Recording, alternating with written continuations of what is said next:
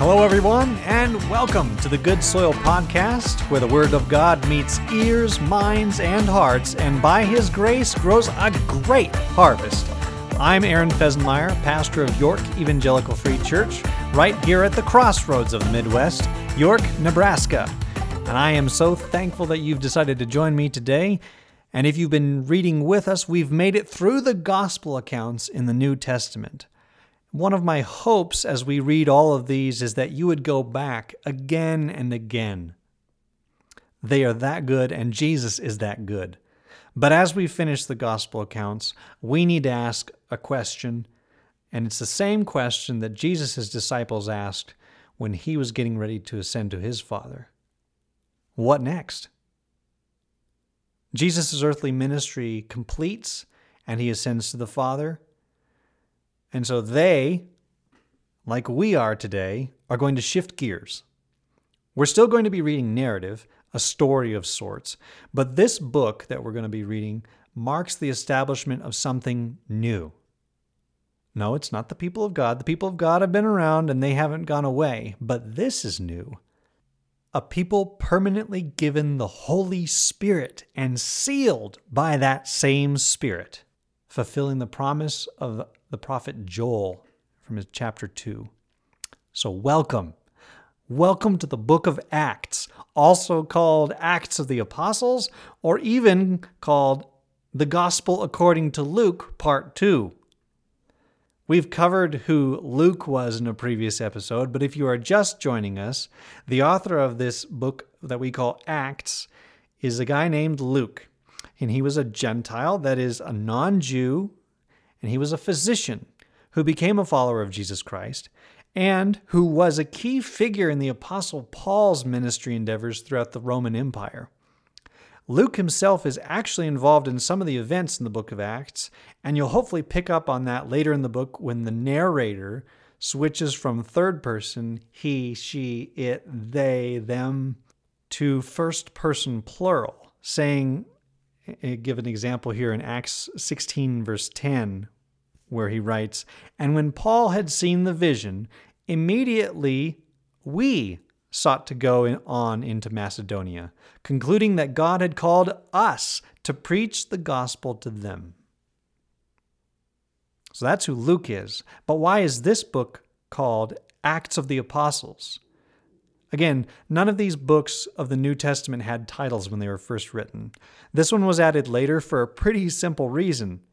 There is a ton of work that Jesus is doing through his church, and primarily through the apostles, recorded here in the 28 chapters that we have of the book of Acts. And hopefully by the time we're done, we should be praising God for what he intended for his church. So that raises the question, what did God intend for his church? That's why this book was written. This book serves as the hinge point between Jesus' earthly life and ministry, his death, resurrection, and ascension, to the picture of the kingdom of God unleashed when the Holy Spirit comes upon God's people to build his church. You remember the Holy Spirit, the third member of the triune God whom we worship? Here in the book of Acts, it is really his turn to take the center stage. But what's amazing is that as he does, he is always turning the attention away from himself, back onto the Lord Jesus, and to the proclamation of the gospel. This book is the advance of that gospel, that good news. And Jesus commands in Acts chapter 1, verse 8, he says, "You will be my witnesses in Jerusalem and in all Judea and Samaria and to the end of the earth." The book of Acts shows this movement of the church. First, the Holy Spirit comes upon the believers in Jerusalem and empowers them for making disciples. And we see the spirit of fellowship and the spirit of love one another that Jesus intended for his church, and it is beautiful. But the temptation for the early church is that this community, this ecclesia, this assembly of believers is so enjoyable that they, and even now we, can get too comfortable inside. The church in Jerusalem starts off well in the book of Acts, but they don't yet fulfill part of the commission. That is, being witnesses in Judea, Samaria, and the ends of the earth. You may have heard the saying, the blood of the martyrs is the seed of the church. And this book is where that idea comes from.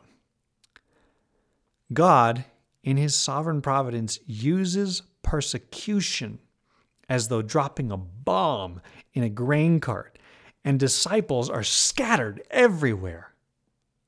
And you know what's scattered with them? The gospel. Acts reminds us that persecution should be an expectation for Jesus' church, but we should always look at it as a means to spread the gospel.